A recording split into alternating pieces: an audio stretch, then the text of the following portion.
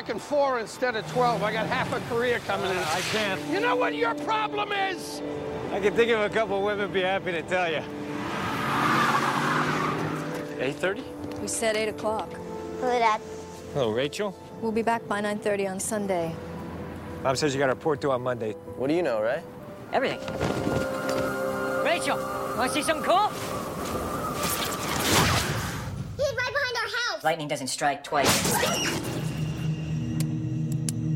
You believe this, Ray? Every single car. I never see that many strikes of lightning in one spot. Hear that? There's something down there, and it's moving.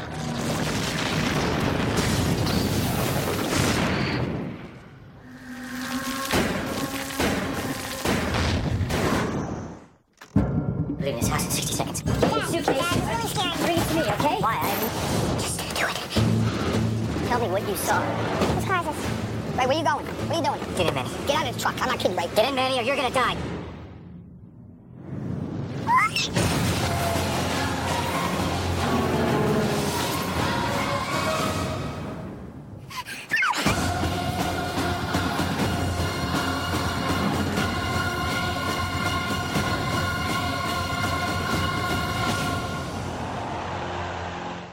Hello, Trent. Hello, Parth. Nice to see you. You're looking well. Emma, I'm glad to hear it. Good to be podcasting again. Yeah, it is good to Can't be podcasting stay again. away. They can't keep us away. No, but I was wondering something, if you don't mind me asking. Please. What have you been eating most recently? I had a reheated half of a Jersey Mike's sub. And then I had a Toblerone that I got from Walmart, and I usually pay a lot at like Krauser's, like $4 or $5 for a Toblerone, but at Walmart, and I'm not proud to promote the Walden Corporation, but I just had to grocery Trent, shop. I just want to say right now it is time to be real, so I will be taking the be real. You're capturing me in my realest, most raw moment where talking about Walmart, but I stole something, if that makes it any better. I stole a Lego minifigure that was $5, and I put it on my dashboard. So even though I gave them 70 of my dollars, I'm glad I could take 5 from them. So That's cool. It evens out, but it didn't make the thing by the door go buzz buzz. I didn't think it cost enough money. What about you? I had a Sour Patch Kid. Which flavor? I mean, all the flavors. Are they sour sweet, and now are they gone? Yeah, now they're gone. In my belly. Wow. Anyways, we have an episode, Trent. Yeah, no, that's for sure. It's the end of something.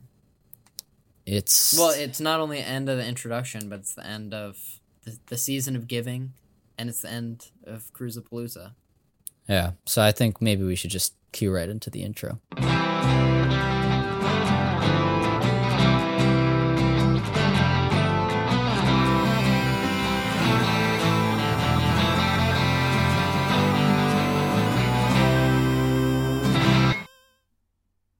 you want me to go? You want me to try, Parth? Wow, Trent, big man. Sure. Welcome back to Craft Services, where we talk about the movies. Each week we interview. We talk about a film and hopefully have a crew member of the film to talk with us about That's their my fucking boy. experience. I hiccuped, but I'm back, and hopefully I lost my momentum. Just start over. This one. Welcome back to Craft Services, where we talk about the movies each week. We talk about a film and hopefully have a crew member of the film to talk with us about their experience working on the picture. Last week, who did we have? Well, over the past 2 weeks, two-parter. We had storyboard artist David Lowery. Not that David Lowery. Not David Lowery. But How many still a times do you think we've made that joke? I guess it's not a joke, but I mean, at it's least true. 3, but since this is the 3rd time us talking about it. But still a super cool man named David Lowery who works in the film industry. It's true. But not the director of The Green Knight. And he had a bunch of cool stories. Spielberg If you like a little Sammy. This is our first official covering of a Spielberg movie, disregarding Jaws Summer, which was sort of I guess that's true. Workaround just for us. We've to never have fun in the sun. We've never had an interview for a Spielberg movie, I guess. Until now. But yeah, go listen to those two. Now. It's a two-parter, and at the end of the second episode, David Lowery explains how Tom Cruise gives him hope for humanity, guys. Hope for humanity. Hope for humanity. Habitat for humanity. Anyways, well, we're not here to talk about our interview with David Lowery, wonderful as it was. We're here to discuss a certain film that he worked on. Trent? Oh, is it Steven Spielberg's 2005 film War of the Worlds, starring Tom Cruise? It is that film indeed, and the thing about films that I find very predictable but just sort of safe is that no matter what, IMDb will have a synopsis for them. Oh. But the thing that I find even more predictable and even more safe about is that we will try to have a 10-word synopsis. Yep. Whose turn do you think it is? I don't think it's mine. I think it's mine. Okay. Alien invasion. Tom. Wait. If I say TC, is that one word? Can that... You can just use his character name, Ray. Oh, sorry. Right, Ray Ferrier. My bad. Sorry, I'm so in character, because he's so in character. Okay. Alien invasion happens. Ray takes kids to safety in Boston. So is this Ray? You speak of Ray Skywalker? Like somehow. From the Skywalker saga? Somehow. Wouldn't that be interesting? The tripod's returned. Trent, do you want to know the real synopsis of the movie? Oh, sure, yeah. The real synopsis is an alien invasion threatens the future of humanity. The catastrophic nightmare is depicted through the eyes of one American family fighting for survival. Yeah, Sounds sure. about right? I like mine better, but anyways. Yeah. In the 10 minutes of behind-the-scenes featurette I watched, they were like, every alien movie is like very big and is like the government like moving stuff around on a big map, and so they were like, let's just do it all through one family. Apparently it's how the book was. Sounds pretty cool to me. It's a good book. Have you read it? I read it. Want to. I read it a long time ago. It's very different, obviously, but it is pretty cool. Wasn't it written in like the 1800s? It or was. like 1898. Like that's pretty insane that it holds up. Yeah. You know Brave New World? You ever read that? I don't think I have, actually. There's a period of my life when I was like 7 to like 11. Reader? Well, not just like I liked reading sci-fi stuff. But what I like is hearing the budget and box office. It's good to know what you were reading between ages 7 and 11 is only appealing to me now. But yes, speaking of the box office, is $132 million. Well, that's the budget, and the box office is 603.9.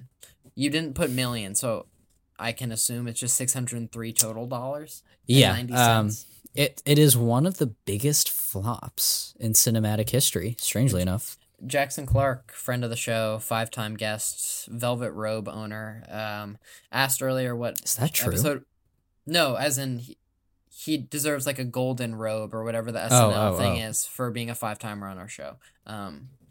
But when he learned we were doing War of the Worlds, he said that used to be my favorite movie as a kid.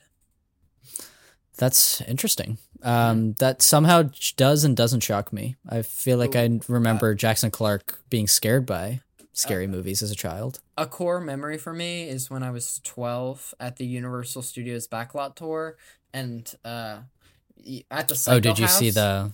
No. Well, yeah, at the Psycho House, Norman Bates comes outside and then he puts a body in the back of a car and then he like runs at the trolley, and right where I was seated, he like ran right at me and it was pretty scary. And then you round the corner and then it's War of the Worlds. And now, according to Ruth DeYoung, that's right where the Nope stuff is. Yeah, pretty awesome. Yep, pretty awesome. But what else is pretty awesome is the production history of this movie, which I have here and I could read, but I mean, it's only if you wanted me to. I want it. Give it to me. Okay. So after collaborating with each other on Minority Report, Steven Spielberg and Tom Cruise were interested in working together again.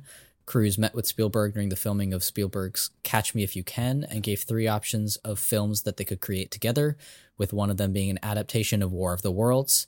Spielberg chose War of the Worlds, saying, quote, "We looked at each other and the lights went on. As soon as I heard it, I said, oh my God, War of the Worlds, absolutely. That was it."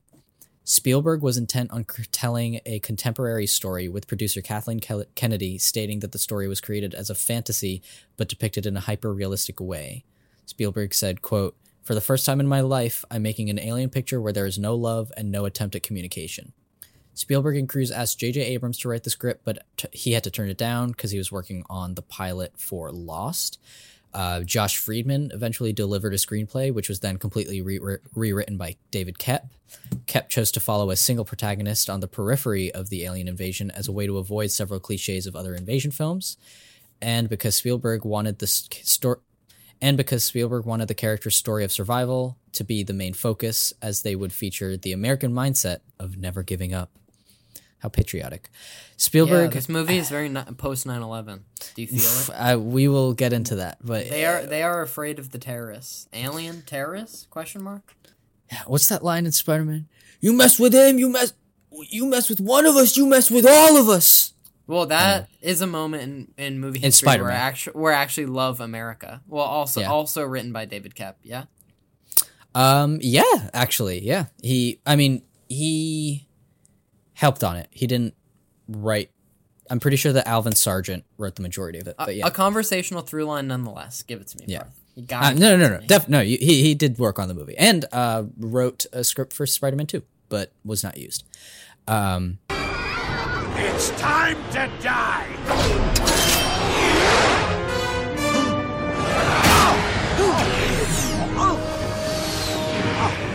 Come on up here, dumb guy. I got a little something for you. Kick your freaking ass! Leave Spider-Man alone. You got to pick on a guy trying to save a bunch of kids? Oh, yeah, I got some for your ass. You mess with Spidey, you mess with New York. You mess with one of us, you mess with all of us.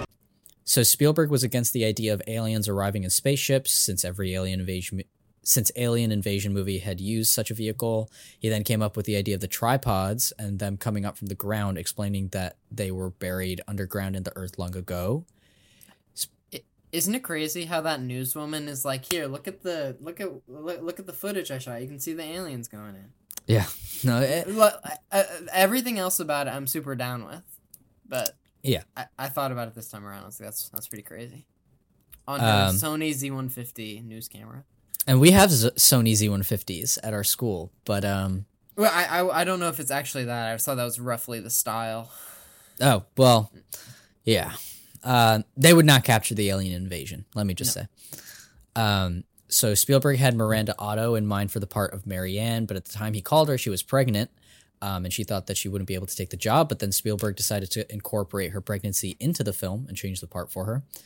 Filming took place in Virginia, Connecticut, New Jersey, California, and New York. The film's schedule lasted 73 days.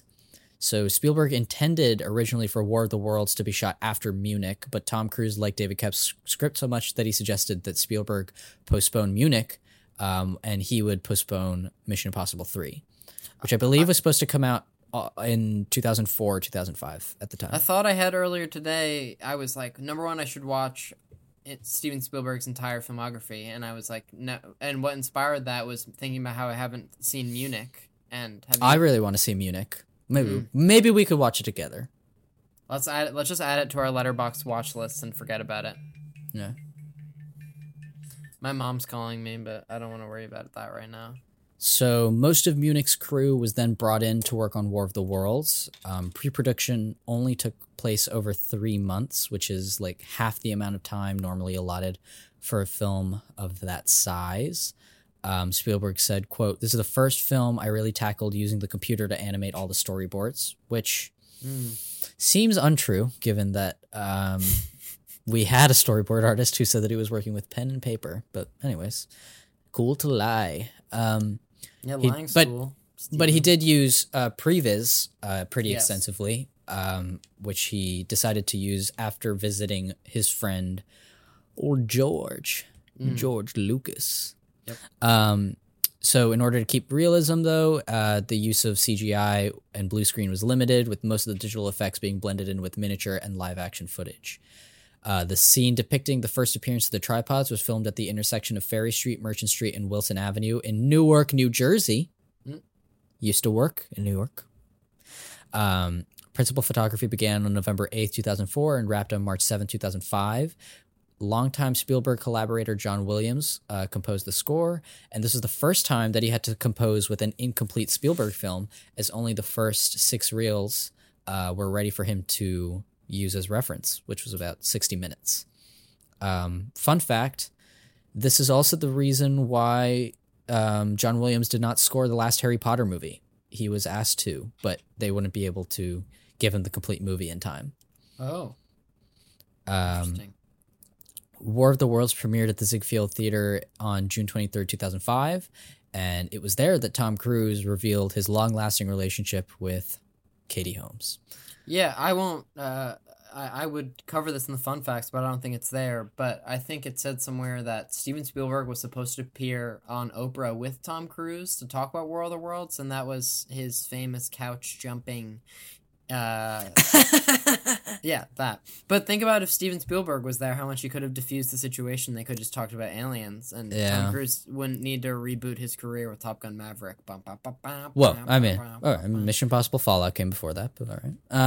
Anyways. Y'all are going to have to calm yourselves or you won't make it through the hour. I'm telling you. Because he's in the building!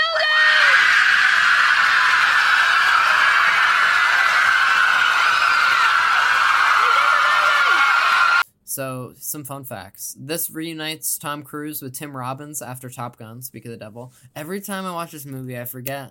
I'm like, who? I'm like, what actor is isn't that his, crazy isn't guy his in the basement? Entrance shot, like, insane looking? Yeah. Tom Cruise really kills him, and then they just bail the next morning. you know? So Bill Murray was the original choice for Harlan Ogilvy. Oh, wow, Speak of the Devil. But scheduling with The Life Aquatic with Steve Zissou prevented him from accepting. Tim Robbins I feel like I could not take it seriously if it was Bill Murray. Yeah, that would feel out of place. Like, I already kind of can't take it seriously. But anyways. Steven Spielberg began filming Munich the day this film opened and released it the same year. Wow, big baller shit. The movie was shipped to some theaters under the title Uncle Sam and to others under the name Party in Fresno. Tom Cruise took 2 days off working on this film when he fell sick with the flu. That seems crazy. I don't think he's ever taken a day off. That's funny. It must have been bad to take Tom off set. He loves it. Yeah, his thetans were out of order. An actual out-of-use Boeing 747 was bought to be used as the crashed plane, as mentioned on the Universal Backlot Tour from my childhood. While filming nearby, Tom Cruise, along with 20-member entourage, including Steven Spielberg, visited Lexington, Virginia Dairy Queen. Cruise saw a jar on the counter with a photo of Ashley Flint and her story. Flint had been in a go-kart accident 5 months earlier, leaving her family with a mountain of hospital bills. Cruise put $5,000 into the jar. Parth, are you moved? That is something. We've all been in a go-kart accident at one point or another. One thing I've noticed that always gets restaurants press coverage is when a celebrity leaves a big tip. So if we were to get an impersonator to pose as a celebrity and leave a $10,000 tip at Joe K's Deli, the real celebrity would never deny it was them because it makes them look so good, and Joe K's would instantly become the talk of the town. Okay. Steven Spielberg owns one of the last copies of the Orson Welles radio script, which he purchased at an auction. Spielberg wanted to make the film years ago, but decided against it when Independence Day was released. However, after he worked with Tom Cruise on Minority Report, it was time. Dakota Fanning's character was voted most useless thing to have in an apocalypse by MTV. Oh my God. And like you mentioned, this has a 72-day shooting schedule, and this is the same amount of time Steven Spielberg shot Schindler's List and Indiana Jones and the Raiders of the Lost Ark in. So that's his lucky number. Nice. But it's crazy to think about all of these movies shot in any reasonable period of time. Steven is a machine, I guess is how I'll put it. Yep. Do we want 1-star reviews? It's time. I've done myself the favor of not looking at them. So the first one is from Amaz D, and it says, "Too many flashing lights, terrible storyline." And the review reads, "Too many flashing lights, terrible storyline." This seems to be a reoccurring joke. Yeah. I guess, do people not understand, or are they just like, I've gone through the work I of wonder writing the first thing, so I'm just going to copy and paste it. Sometimes I wonder if Amazon, if you don't put something in the, like if it autofills it, but I don't know. That would give me more hope for humanity, because otherwise people are like, just really dumb. Just write like, this is bad in the subject, and then write however strongly you feel in the subject. Yeah. I don't know. Okay, so this one, it's by... Yeah, good luck. A Mogensen?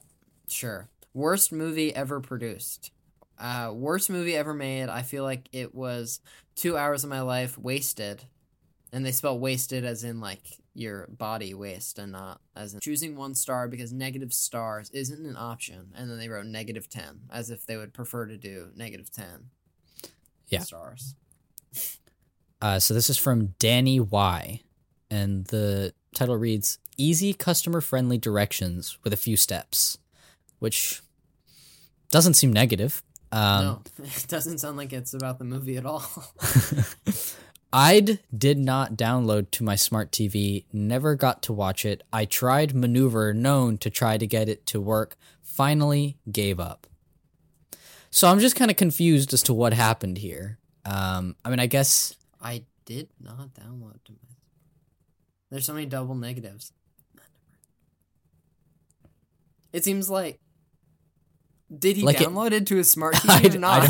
I don't know. I can't tell if he wants to watch it or if this was a mistake. And also, like, I mean, I guess, like... No, he tried to maneuver to get it to work, but finally he gave up. So he wanted it. But then why is the title that it was easy to do with very few steps? Easy, customer-friendly directions with a few steps. Yeah, that's a... Yeah, what... Damn. That's like a very positive review. But now... You think it's go time? I think it's fucking go time. It's showtime? It's showtime. And Trent, do you want to see something I prepared that I so rarely do? Sure. Oh, is it notes? A pros and cons list? Read that. Whoa. War of the Worlds notes. Wait, can I just read the first one? Yeah, go ahead. It says, "Clam burglar SpongeBob, Robbie took your car is funny." Wait, can I just read a few more of these?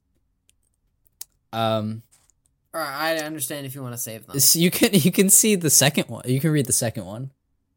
Don't see TC as a loser often. I mean, that's true. I wouldn't say he's a loser. He's not a loser, but he is Steven like... Spielberg called him a deadbeat dad in the featurette.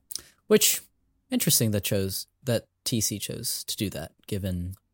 But... Anyways... Here, as he's, like, driving his car like a crazy person into his driveway and, like, drifting through red lights, I'm like, if I saw this guy out in the world, I'd be like, he sucks. But it's Tom Cruise, and so I'm just having so much fun. Well, he flashes that little smile at you, you know? Yeah, Parth just smiled into the camera, and immediately I'm overtaken. Yeah. And that's just my smile. That's not even the TC smile. So do you want to talk about what's working? Yeah, I have a lot more to say. Yeah.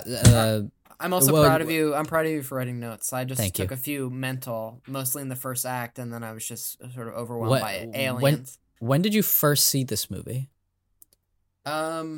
Like definitely before I was 12 or whatever, because I knew what was going on then. But like as a kid, I probably watched it in my basement with my parents because they really like it, and my mom famously doesn't like Tom Cruise, but she loves Steven Spielberg, and so but she's conflicted, but she really enjoys this movie, and so I feel like this was definitely one of those cornerstones. Like, okay, like it's time, we're gonna show this to you on a slow Friday night, because that's what you do when you have young kids. But I remember really enjoying it as a kid. And then I also remember watching it on a plane, and then my mom was like, "You shouldn't watch this movie on a plane because of the plane crash." And I was like, "That didn't even cross my mind." But I guess you shouldn't watch a plane crash movie on a plane. You don't see the plane crash. Yeah. You see the aftermath. And there are literally no dead bodies on that plane. No. Like, everyone just vanishes into clothes. Were you a passenger? No, Tom Cruise, he was not. So what do you got? What do you got there? What's working? I think a lot in this is working. We've talked about this a few times before on other episodes, and I maintain a lot of the opinions I had from the previous time that I watched it, but I think fundamentally Spielberg is too good at like putting a movie together to say that this is like, it's just too well made. You know what I mean? The camera work and blocking is just so clean and good. And I think that the first maybe hour is almost perfect. Where's the cutoff point for you? I think the cutoff point is when Tim Robbins enters the picture. I would maybe say earlier in their misadventures, but I was reading Letterboxd reviews and people were commending like the first act, and then they were saying that everything that happens in the basement is fucking stupid, and then they were like, and the ending voiceover sucks. Or maybe that's just one person speaking very loudly. I think so. I've said many times, and after watching it this last time, which by the way, I have a 4K Blu-ray of this, and I finally used it. That must have been a treat. It looks amazing. Amazing. And people complaining about the look of this movie can shut the fuck up. I fucking hate you. Well, and you explained it to me, because I just texted you and I was like, this movie looks weird and contrasty. And then you explained the science of it. But that it's also the same thing that, like, because it looks a lot like Saving Private Ryan and, like, Fight Club and Seven, who I guess all use the same technique. Bleach bypass, yeah. Yeah, but it looks... I really like the look. Yes, so do I. But I think that the first act, and a lot of the second act, is pretty spectacular. And I think the first act in particular has like the perfect balance of spectacle to like character stuff that just like completely works. And to me, it's definitely not as like wow factor, but to me, the tripods coming up from the ground is like a similar level of awesome to like the Tyrannosaurus Rex coming after them in Jurassic Park. The slow reveal of information during it's just so, because I watched that scene and I'm like, this is one scene that's been going on for like 20 minutes and like I don't mind at all. Yeah. It's just so well done. There's just so many moments in this where I'm just like, this is just like Steven Spielberg iconography. Like I don't know, just like the people like drifting by, or I mean, the visuals, like you can't. Yeah. But I was just like, so much of this, like only he feels capable of coming up, or not. No, he's the person who wrote it, but that he's the only person capable of being at the helm of something like so perfectly four quadrant-y, like to be remembered for the next 50 years or something. Yeah, and I so. All right, let's go through my list of notes. The old trusty list. Parth, did you have any relationship with this movie as a boy? I didn't mean to cruise over your counterpoint. Huh, interesting choice of words. Oh, nice. I saw this when I was 4 in theaters. Every time we do this, you're like, I saw it when I was 18 months old. and I remember it entirely. With this one in particular, I was watching this and my mom kind of dropped in during the scene when the tripods were coming up from the ground. You mean when you were 4, your mom dropped in? No. Yesterday when I was watching the movie. Got it. And we were watching this and I was like, this is like one of my earliest, not just movies, theater memories, but like memories period, because I was 4 and we saw this in theaters. And we were watching this and there's like, do you know what shot I'm talking about? Where it's like the woman and she's like sobbing and she's running away and then she like, like she like turns to dust. Wait, yeah, but she's the woman who Tom Cruise gets covered in. She's the dust. Yeah. I saw that shot and I was like, how bizarre that I was allowed to see this at 4 and that I'm not. And my mom was like, maybe we weren't good parents. I don't know why we allowed this. But I'm glad they did. For me, War of the... I was probably shown it when I was like 11, but that's not 4. No. My relationship with it would be that because I saw it so young, and the shot of Tom Cruise like walking kind of like ooh, and the tripod going wah, wah, and then he's like ooh. The listeners a lot of good Tom Cruise running in this movie. A lot of running into camera. Running to John Williams score. Like what can you want more from a movie? But I remember that shot very vividly, and so I always thought of it as like, ooh, it's like kind of a scary but cool movie. You're not wrong.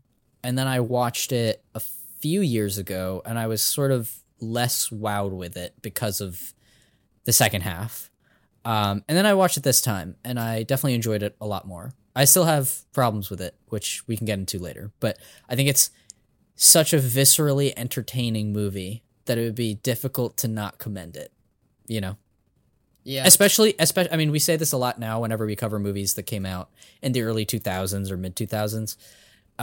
Especially when you consider the movies that come out now, or like the disaster or alien movies that, like, I was watching with Jackson Clark a few days ago, friend of the show, 5-time guest, Velvet Robe owner. We saw Moonfall, or like the majority of Moonfall, and I was like, this is crap. This is awful. And we used to get Steven Spielberg disaster movies, you know? There was a time and place. This movie hasn't aged a day. No. I wish Steven Spielberg was still making... Well, I mean, I know I'm dying to see The Fabelmans, which I know is a very good... Oh, wait, you still haven't seen it? No, I want to. But really good. I'm sure we'll get a few more Steven Spielberg adventure, action-y movies. His next movie is a remake of Bullet. Or not, I don't know if it's a remake, but Bullet is just like a detective action type thing. So but I know you have always commented about the first act being the strongest, and I said off mic that even before the aliens are involved, I was like most engaged, having the most fun when Tom Cruise is just driving around and just like being bad dad. And the plot is being laid for for his bad dad scenario. Yeah. And him wearing the Yankees cap, I eat that up. I love him wearing the Yankees cap, and then Robbie wearing the fucking Boston cap. Yeah. And he's like, really? Another thing I noted is that it reminded me of at the beginning of Back to the Future, where Marty is like skateboarding around town and like just waving at everyone, and he's like he's the man about town, and Tom Cruise is like running while this crisis situation is happening, and he knows everyone, and the mechanic is like, Tom Cruise, what's wrong? And what's he's like, the freaking problem? And he's like, just try this one thing, and he's like, oh, it worked, and then Tom Cruise is the only person who understands cars. That is so funny to me. A mechanic. That's so funny to me because they show that no cars in the entire like city work, and Tom Cruise is the only one that managed to fix his car. And Holly from The Office is here with a baby. Yeah. I'm always shocked whenever I see her in this movie. I watch the first act of this very often. But then they say Tom Cruise is the only person who fixes his car. But then on the boat later, there's a bunch of people with their cars. You know? Well, because they haven't been hit by the alien yet, because they've traveled far enough. Oh.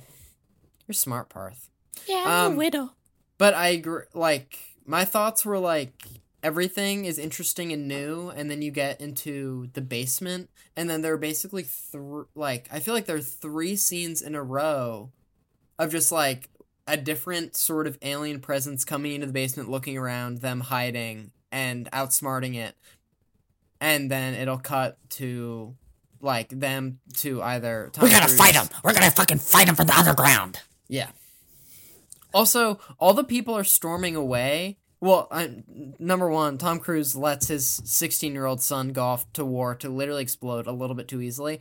But then everyone is running away, and then Tim Robbins is like, come into the basement. And no one else of all those like hundreds or thousands of people is like, let's go into the one farmhouse here for protection rather than get eaten.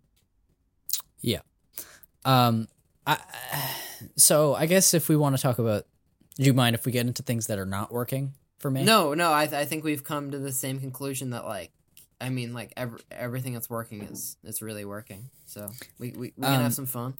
So I have in my, I think when I've talked about this before, I said that the movie doesn't need Robbie, and yeah, you said that he was like Timothée Chalamet in Interstellar.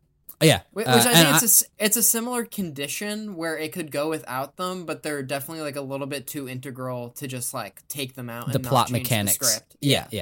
I agree, and I think watching this, I don't actually have a problem with him being in the movie. I think my biggest problem is that I don't think that his character progression makes any sense. I don't think Robbie wanting to join the military, I don't really get where that comes from. Nor why.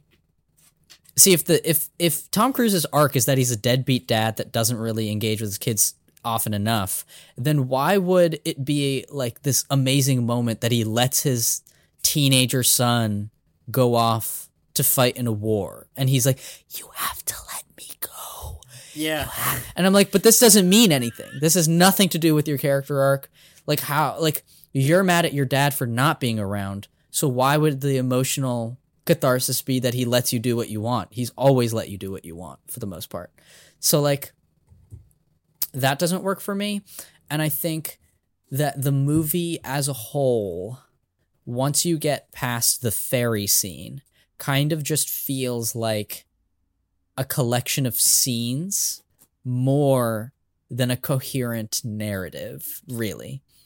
Or like a collection of set pieces, rather, that are sort of tied together by the basic idea of Tom Cruise needs to get his kids to safety.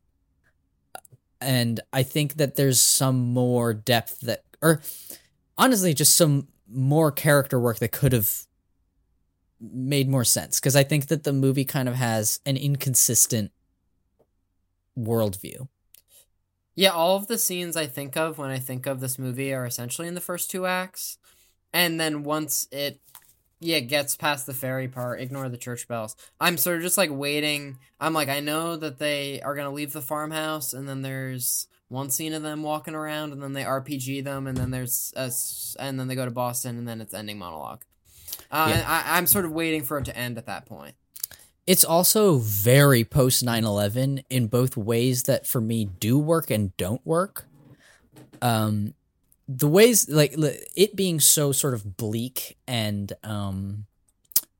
dark and gritty, like that's very post 9/11, and then being, is it the terrorists? Like that's. Well, I actually think like the kids saying stuff like that is funny. But I'm like, that's good. I also have in my notes that this could almost work as a comedy.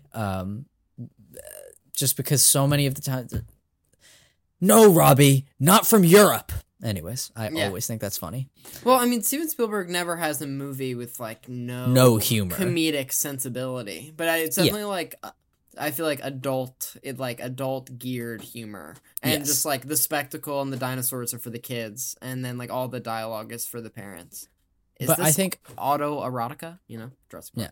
I think that like the problem I have with the movie is that it's a little confused and a little muddled in what it's trying to say. Your Letterboxd review said something along these lines. I think it was like narratively and thematically confused. Yes, something like that. What I mean by that is that it presents like this really bleak world where like once this alien invasion happens, like people are like fighting each other, like easily going to murder each other and all this stuff, all of which I can get down with. In the rain with like the van and when the car gets taken, that's a pretty low. And I'm like, I could see humanity turning into something very similar to this in the near future. Yes. But then the problem is that the sort of like last big set piece of Tom Cruise sort of getting caught up in the tripod, and then he's about to be sucked up, and then everybody's like, come on, everybody, hang on! I found it so funny that they let the guy before that just go, and then it's Tom Cruise, and they're like, let's rally the troops. But him spitting out the grenade clips is so... It is good, but I wish that meant something more, because that's not... To me, that's not like a consistent world that is not the world you've set up, and nothing in the movie has shown a change that sort of justifies this act, if you know what I mean. Like, all we've seen... The girl just, like, screams, or the girl, Dakota Fanning, like, literally screams for no reason and then runs out of the house. And then she's outside for no reason, and then he goes outside for no reason, and then all this sort of happens. Well, he goes outside to find her. Well, I know, but I was just like, okay, they needed him to go outside to make this happen, and this is how they got him outside to make this happen. Which is why I'm like, this. It's more a collection of set pieces, where they're like, well, we need this to happen. Get from one set piece to the next? She screams. All right, sure, yeah. You know what I mean? Like, it doesn't feel like character-based, for the reasons why people are doing things. And like you compare this as a post 9/11 movie, which the people like, no, we gotta hang on it. That's a very post 9/11. It's the same thing as like, you mess with one of us, you mess with all of us. Like, that's the same fucking thing. But for me, in Spider-Man, let's say, which we're gonna, if we were to compare it to, so do I. But I think that that's consistent because the whole movie is about, is Spider-Man like, does the city hate him? Does the city truly hate him? Is it worth being Spider-Man if the city doesn't even care that he's Spider-Man? That's a big like thing and sort of recurring thing throughout the movie. And so at the end of the movie, when they're like, we will help you, and they help him save him, it's a very clean, simple way to give a character arc and a narrative arc. Whereas here, it doesn't feel like that. All we've seen, and like Tom Cruise fucking murders Tim Robbins, which just feels like a crazy like I'm okay with them going that dark, but they still want, they try to have it both ways, of the world is like bleak and dark, but also we have the nice happy ending, and I'm fine where with Robbie's that. alive for literally no reason. For no reason. No reason. He somehow managed to get to Boston. If there was going to be a calculated loss, it should be Robbie. That should be the tearjerker moment. We're home safe, but Robbie's dead. Because he exploded with all of those flaming trucks. And that are headed the wrong direction for no reason.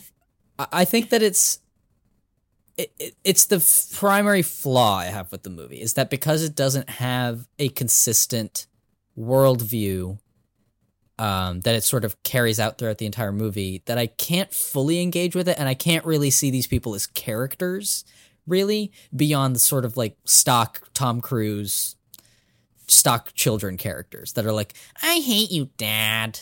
And then at the end, they're like, Dad! Robbie is angsty, but I sort of enjoy and appreciate his angsty relationship with his father. I wish they did something with it. Yeah. Like, there is no satisfying conclusion to that relationship because they resolve nothing. Like, I feel like it would have been better resolved, or if there was a scene, you know what I mean, where like the scene where he sings to Dakota Fanning. Like, I think that's a well done scene, but ultimately, I'm sure that scene appeals to your sensibilities. But I don't think it's sung to the wrong child. Like, Dakota Fanning does not have as much of a problem with him as Robbie does. So giving a scene where he's able to sort of connect with her is fine, but you needed that with him too. You don't get that with him, and that's why that kind of feels hollow to me. And it's so weird going through the third act of the movie and just like, well, Robbie's gone now. Yeah, he's let him run over the hill and probably explode. But it's weird knowing he'll come back and just keep. Isn't it so funny how the parents and the grandparents in Boston literally look like they're dressed like nothing fucking happened, and it's like they had a long weekend, and they're like, oh, and Tom Cruise has literally been to hell and back. Did you see like the grandpa's performance? It was like he walks through and he's like. Like he fucking knew this, like Tom Cruise was gonna be there. Like why does he give a nod? And, like what is that? And also, Tom Cruise isn't like yelling like I'm home or something. They just come outside. Yeah. They just come outside. Which I guess the other big elephant in the room that I have to ask you about. Bacteria. How do you feel about it? That? My mom's a science teacher, so I feel like she really likes the idea of it. They came and they drank our water and they breathed the air. I can't do Morgan Freeman justice. And from that moment, they were doomed. I like the idea of it. Do you? I like the idea of it. I feel like it's probably from the book. I think I'm pretty sure I read it a long time ago, but yeah, when you were 7 to 11 years old. 7 to 11 years old, older than when I saw the movie. Like I saw in the IMDb trivia that somebody had put that like the idea of that is sort of foreshadowed by Dakota Fanning having a splinter, and she's like, when my body's ready, it'll just flush it out, and like wow, that's I didn't see that at all.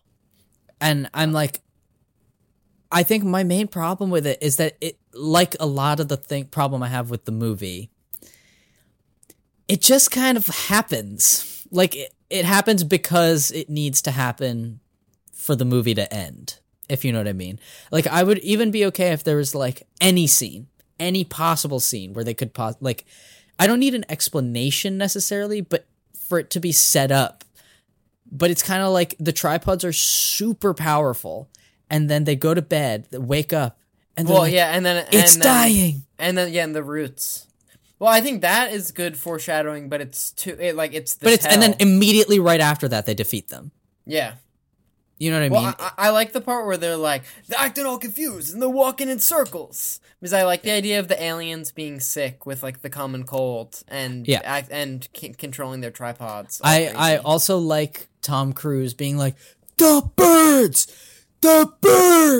Like that's the way to communicate. That's what he's screaming when he needs to be like RPG it. Like the shield is down. Use the missile. But he's like, look at the birds. You're right. Yeah.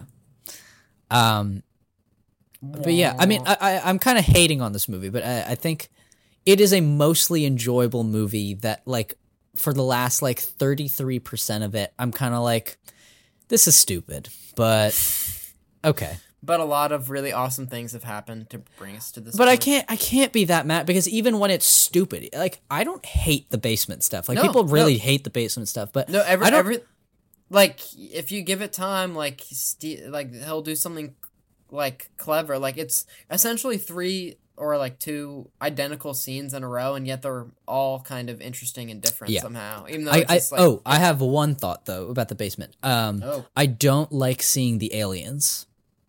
I think that they're way more threatening as the tripods. They just should have fallen out of the gas spillage at the end, or not at all.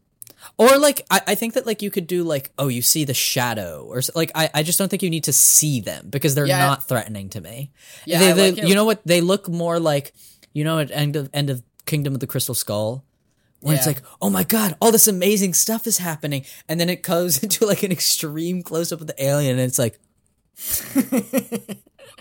like, smiling ever so slightly. It's just, it looks dumb. Well, I agree that I was most creeped out when I just saw their shadows, like, creeping into the room. Exactly. And I'd be okay even if, like, you see their hand, but I don't like that you, like, see them so, like, plainly. Like, it's just them.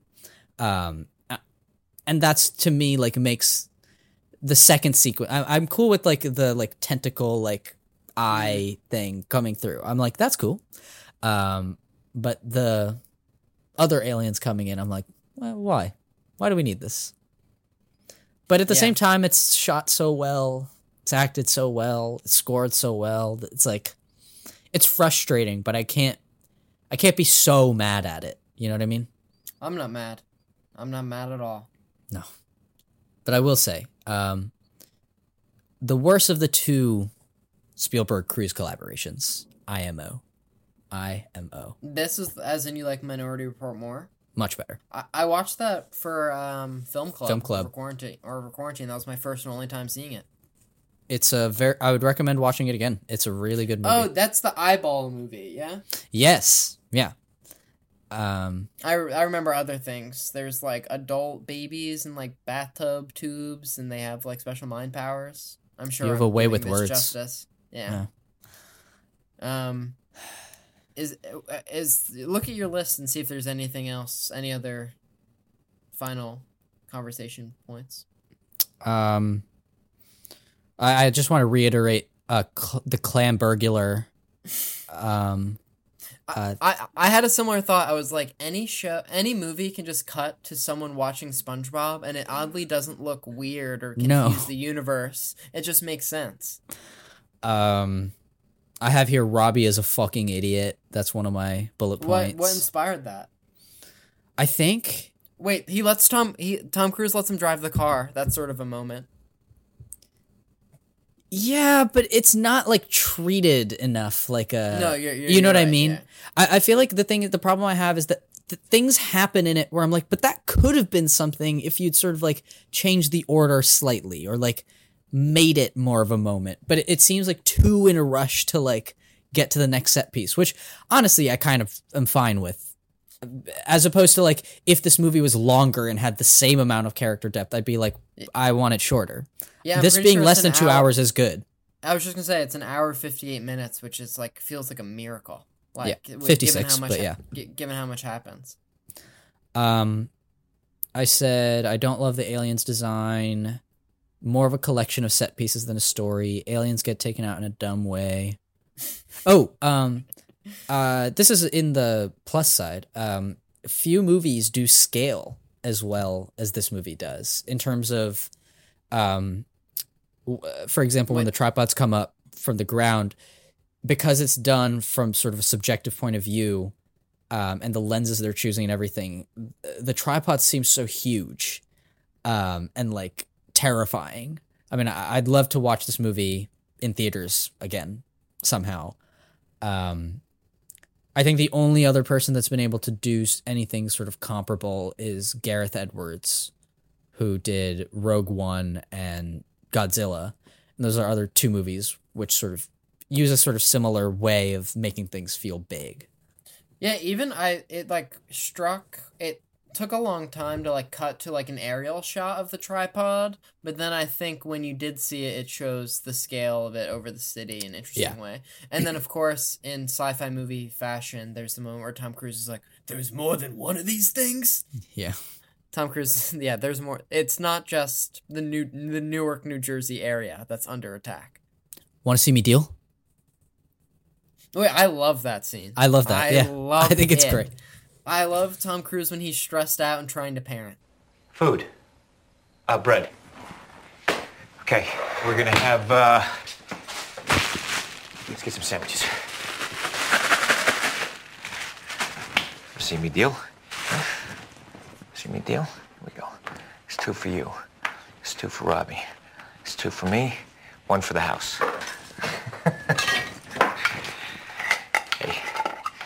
If we have to eat something, I'll go down. I'll show you guys, teach you how to play some poker. A little 5-card stud, maybe a little blackjack. I'm allergic to peanut butter. Since when? Birth.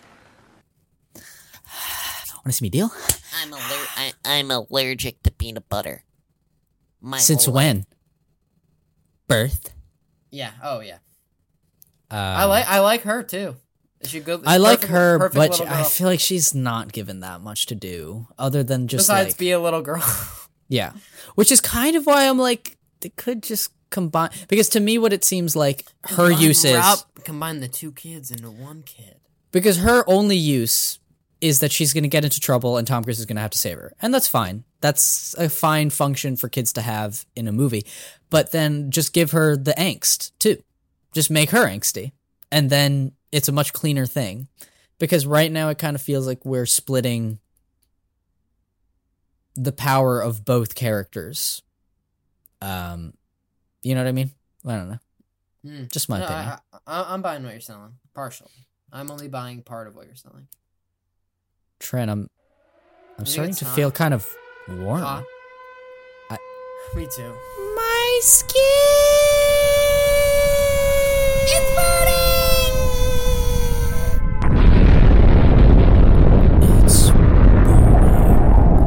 My skin. It's burning. There's been a nuclear bomb. We've entered the ratings gauntlet, guys. Does this mean nothing to you? There's gonna be a lot of that in the editing room. Oh, I literally cannot wait. This might be one of the few episodes that I actually listen to solely because I like the sound effect. Oh, sound design. Sound design. So good in the movie. So good. I'm sure do you just want 30 seconds to talk about sound design? All I can say is that I like that one. The alien sound is super cool. Just that Spielberg is really good at using sound design to sort of force your eye to look where he wants, I guess. Which is something that, like, the older I grow and the more I watch movies, I'm, like, impressed when movies can do that. Because a lot of times I think directors, I mean, myself too, I'm not, like, blaming people, but it's sort of like, this is the shot, and the shot is so focused on this part, and the sound effects will be on that part. Like, it's very, like, one piece of the frame is important. And Spielberg is really good at just sort of creating these frames with so much going on and so much movement, and he's able to sort of focus it down using sound design in a way that only the master could, you know? Yeah, he's the master. I'm looking at Tom Cruise's IMDb in the 2005 area, and it's so interesting. He, like, doesn't do anything that's boring. Like, I really see. Do you see the appeal now? I was just gonna say I'm starting to see what's so appealing about this, because let me just take a ride with me. Take a ride with me. Gladly. Aboard the Cruisapalooza. Take a ride with me from 1996, starting with Mission Impossible, and before that, Interview with the Vampire, Mission Impossible, Jerry Maguire. Wait, what's the movie right before Interview with the Vampire? The Firm. Oh, but before that is A Few Good Men. Yeah, there we go. Okay. And The Firm, another good movie. Okay, Eyes Wide Shut, Magnolia, Mission Impossible 2, Vanilla Sky, Minority Report, Austin Powers in Goldmember, awesome. The Last Samurai, Collateral, War of the Worlds, Mission Impossible 3, Lions for Lambs, which I don't know what that is. That's the Robert Redford movie. That's, like, kind of boring. Tropic Thunder, awesome. Valkyrie, pretty good. Okay, yeah, I'm gonna stop there. But really, he just doesn't really make boring decisions. No, he does not. My mom would be pissed if she heard me talking about this. Yeah. But Parth, she did not raise you right. But I did. I took a ride on the Cruisapalooza, and you never want to get off. And all I got was this T-shirt. All right, we're in the ratings gauntlet. Wait, you didn't even bring up the fact that Tom Cruise and Steven Spielberg stopped the creative collaboration because of him talking about Scientology too much. I thought that'd be covered in the production history. Yeah, I mean, like, allegedly what had happened was Tom Cruise had set up, like, little stalls where people could go learn about Scientology, and then that seems to be overstepping. That combined with... But with that, I've never gotten a clear report on that, whether, like... I've never heard anybody from the crew say that. I've only heard that be said, like... From reporters. From places. So I'm like, yeah. I don't know how true that is, especially given that Cruise is generally... When it comes to work and Scientology, like, he doesn't sort of... Separating work and play. Church and state, kind of. You know what I mean? Like... That's good. Generally, except for I do know that him making sort of a big hullabaloo over Scientology and Katie Holmes during the War of the Worlds press tour, they're pretty sure that hurt the box office returns. I'm not entirely sure how much it did, but people say it is, and people say that it hurt him and Spielberg's relationship. I think that's a little bit overstated. I'm sure it did, but and they seem to be high-fiving a lot in the behind-the-scenes featurette. They're both cracking big smiles. And I also think that Cruise is also, by the end of...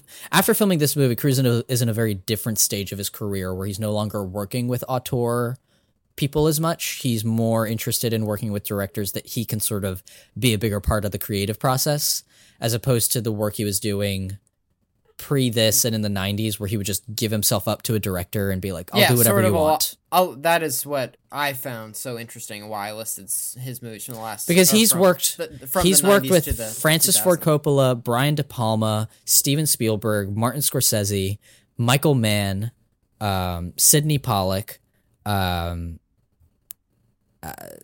mean, that's an impressive list on its own. Stanley Kubrick? Stanley Kubrick, no. PTA. PTA. These are a lot of men we're naming, but these are like this is like film people. Which is what's interesting about him to me isn't, I mean, just to go a little bit into my Cruise monologue, but like this is what's interesting to me about his filmography and the decisions that he's made, and the decisions that he's making now, which is that if you look at him as an actor, he's an actor that's always learning, and he's learned from like most of the best directors working in Hollywood. And he's applying the knowledge used in those movies to the movies where he has more creative control now. And I think that's neat. Tom Cruise is in a movie called The Mummy in 2017. Yeah, it's not good. That and American Made back to back. That might be his coldest year. But, oh yeah, you're right. That is one of his not great years. But American Made is a very good movie. Oh, really? Rock of Ages feels like a weird choice. I haven't seen that. Have you? I have. Friend of the show, Kate Rotunda, actually showed it to me. He's fun. It's not a great movie, but he's fun in it. Yeah. Well, I'd say, is that the end of that? I think it's the end of that, and I think it's time we get into the rating, Scotland. Trent, would you recommend this? Would you rewatch this? And what would you rate it? I've recommended it. I'd rewatch it. I've been doing it. Like, this is a movie that, like, I'll watch, like, every 5 years, and I'm pleasantly surprised at how much I still like it, and the new elements that I find enjoyable. And I gave it 4 stars, because I was like, it's doing so much right, but it's not one of my new favorite movies, and it's not, like, something I would try to bring up in conversation to, like, try to sound interesting. But it's just, like, one of those, like, safe movies that you just, like, have a DVD of from, like, your parents' house, and just, like, it's a banger if you need it to be there. It's just sitting there waiting for you. It's an 8 out of 10. Yeah. Nice. I'd recommend this. I think I've rewatched this like some movies, like in pieces. Like I'll be like, I want to see that section. Usually it's the tripod's coming up from the ground. Yeah, recommend it. I've rewatched it. I gave it a 3.5 out of 10, or out of 5 stars, but I think I'd give it like a 6.5 out of 10. I wouldn't quite give it a 7, but I think 6.5 doesn't feel too harsh to me. But there are points of this that I would give like an 8 or an 8.5, maybe even like Tripod's coming out. That's like 10 out of 10. Like I would say there's a solid like half hour, 45 minutes that is like 9 out of 10. Do you like when the person with a VHS camera gets zapped immediately? Yeah, and no, their like VHS unironically, camera... yes. It's so fucking awesome. Yeah, never start recording the alien invasion because you'll get zapped. Yeah. All right. My last thought is, why did the aliens start with zapping them and then later they're like, we're gonna eat you? That's another thing where I'm like, that's not consistent. Like, it's done just so that we can have a set piece where they get picked up by the aliens and then he can explode them. Yeah. Well, I guess maybe they're turning them into the red, like the roots somehow. I don't really understand the utility of the roots. Maybe nor I can't really figure that out. And I kind of wish they just didn't even try to. I like the iconography of it. I like it when he goes outside the house and it's all red and it looks sort of like Tim Burton-y. Like it looks really cool. I like how that looks. I don't even know what the next movie we're covering is. Well, Trent, we did an interview for it very recently. Oh, is Valentine's Day coming that quick? It is. We're splitting it into 2 parts. Is love in the air? Oh, we're splitting it into 2 parts. Love is in the air. And there's a lot of things I love about you, Trent. There's also a lot of things I don't love. How many? What do I feel? How many things do you dislike about me? There's a lot of things I dislike about you. But things I hate, I'd say probably only 10. You've narrowed it down to a list? Yeah, 10. Thanks. We are talking 10 Things I Hate About You, guys. Well, we are not. Me and Trent are not. Well, we did. We talked about it with someone who worked on the film. Someone critical to its creation. It's the cinematographer, guys. Yes. Mark He was Irwin. super cool. Also, the DP on Scream and RoboCop 2. Bunch of cool movies. Super interesting guy. Scary Movie 3. Maybe his best work. Yes, but we'll be chatting about romantic movies with our romantic others. Partners. Significant Whoa, others. partners. That's interesting. Wow. So yeah, it'll be a little bit of a weird month, but you'll get some new voices. Yeah. So next week, it's going to be part 1 of our interview with Mark Irwin, cinematographer of 10 Things I Hate About You. And after that, we have another movie that Sophia and I will be talking about, but we haven't done the interview for it yet, guys. No. Sorry to say. But we will. I promise. Hopefully. Okay. All right, Parth. Well, where do you think the people at home should find us, and what should they do if they do find us? And how I found that the best way. How should they communicate to other people to find us? I found that you can actually listen to this podcast on Apple Podcasts, Spotify, Stitcher, Pandora, whatever you listen. Yes. Really? Wherever you get your podcasts. Wherever you get your podcasts. And on this podcast, if you rate us 5 stars out of 10 and where applicable, give us a review. I found that is helpful. I've also found that we are on Instagram and Twitter. And you can sort of find us there. And if anyone out there has any friends and considers themselves one of our friends, they should tell one of their friends about us. If you consider yourself friendless, just listen to the episode multiple times. We found that is helpful as well. Play a bunch of different podcast episodes at the same time, and it'll be like you're at a party. Yeah. It'll be like you're at a cool hangout with your favorite friends. Instead of spending some time trying to get other friends, just hang out with the ones you already know. Parth and Trent. Yeah. Yeah, we have the same conversation over and over again. But yeah. But isn't that friendship? Wow. Yeah, more than you know. All right. And with that being said, it's been a while. I think it's time we end the episode. It's clobbering time. Yeah. Can you end it with the... I'm not paying for those. You're late. Yeah, I can. From the moment the invaders arrived, breathed our air, ate and drank, they were doomed. They were undone, destroyed, after all of man's weapons and devices had failed, by the tiniest creatures that God in his wisdom put upon this earth. By the toll of 1 billion deaths, man had earned his immunity, his right to survive among this planet's infinite organisms. And that right is ours against all challenges, for neither do men live nor die in vain.